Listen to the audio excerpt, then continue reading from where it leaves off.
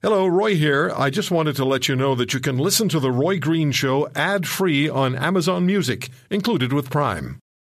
This episode is brought to you by Shopify. Whether you're selling a little or a lot, Shopify helps you do your thing, however you cha-ching. From the launch your online shop stage, all the way to the we just hit 1 million orders stage. No matter what stage you're in, Shopify's there to help you grow. Sign up for a $1 per month trial period at shopify.com/special offer, all lowercase. That's shopify.com/special offer. Rich Panavia is with us, and Richard is a resident of Long Island. He was also in his office on the 35th floor of Tower Number 2 of the World Trade Center when the plane struck the tower. Rich, thank you very much for coming on the program. What happened? How did that feel? What was the experience of that plane slamming into your building? And then what happened in the following minutes? Roy, thank you for having me again. It's good to talk to you after so many years. Yes, it was just a unique day after we had seen what happened in Tower 1, and we basically heard what happened over there, and then we saw the smoke coming out of it. But then seeing that, our management team decided to, as they say, evacuate, which proved to be a little incorrect at the time because our building was never under attack at that moment. And we started to leave. I told my wife that we were going to leave the building. And probably no more than maybe 3 or 4 minutes later, when we were in the stairwell, there was one announcement that was made in Tower 2. The fire condition in Tower 1, Tower 2 is secure. You may return to your office. Everybody who hears that just takes a gasp and said, why would you go back? And it was because people were leaving Tower 2 and running across the plaza north past Tower 1. At the same time, people started to jump and debris was still falling, so people were getting killed on the ground. And the fire department and the police department told people in Tower 2, just go back and shelter in place. No one knew there was a second plane.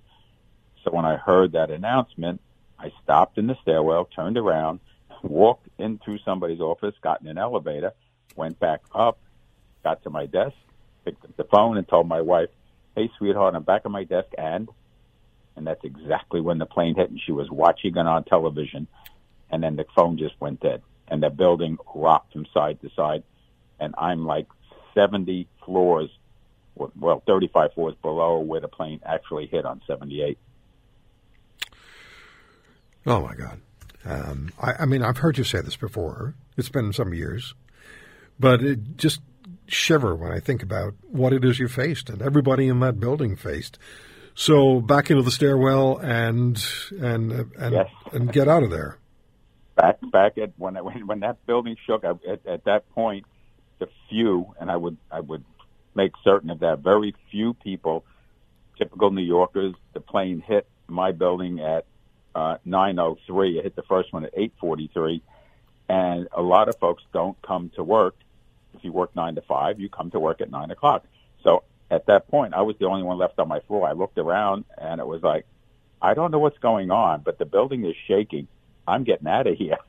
And then I went back to the stairwell B, proceeded to walk down, and at my best recollection, I would say I was able to exit downstairs, underground through the concourse, and up to Trade Center number 5 across Church Street, probably about 9:30, maybe 9:35, and the building actually fell at 10:03 a.m.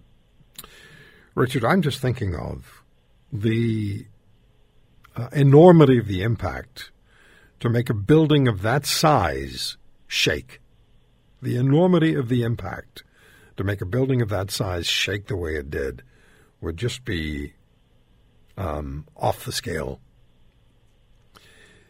Yeah, I mean, they from what I've read, and I'm a former safety engineer, so I read up a lot of that. I believe they max out as far as the speed. They just push the throttles full forward, and were probably coming in somewhere between over 500, maybe 600 miles an hour, and they hit roughly around between 78 and 83, which is 2/3 of the way up. So you have a building 110 stories, and you hit it towards the top. It's physics. It's action reaction. It pushes in, and it sways, then it recoils, and then it just stopped.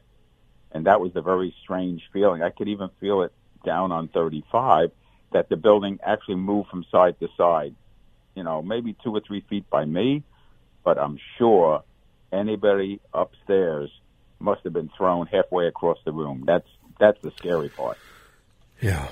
What are you doing today? What do you do today, Richard? I'm I had an interview in Manhattan this morning on 9/11, and this afternoon I'm at my daughter's in South Hempstead, and I will be attending a fire department memorial service for my son-in-law's best friend, Joseph Hunter, who was a member of fire department Squad 288 from Maspeth, Queens, and he was killed in Tower 2. They didn't even find his helmet, I don't believe, until November, and that's all they've ever found of him. Oh, my.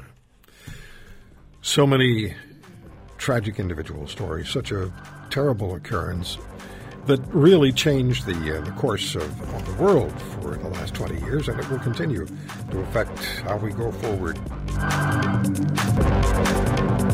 If you want to hear more, subscribe to The Roy Green Show on Apple Podcasts, Google Podcasts, Spotify, Stitcher, or wherever you find your favorites. And if you like what you hear, leave us a review and tell a friend. I'm Roy Green. Have a great weekend.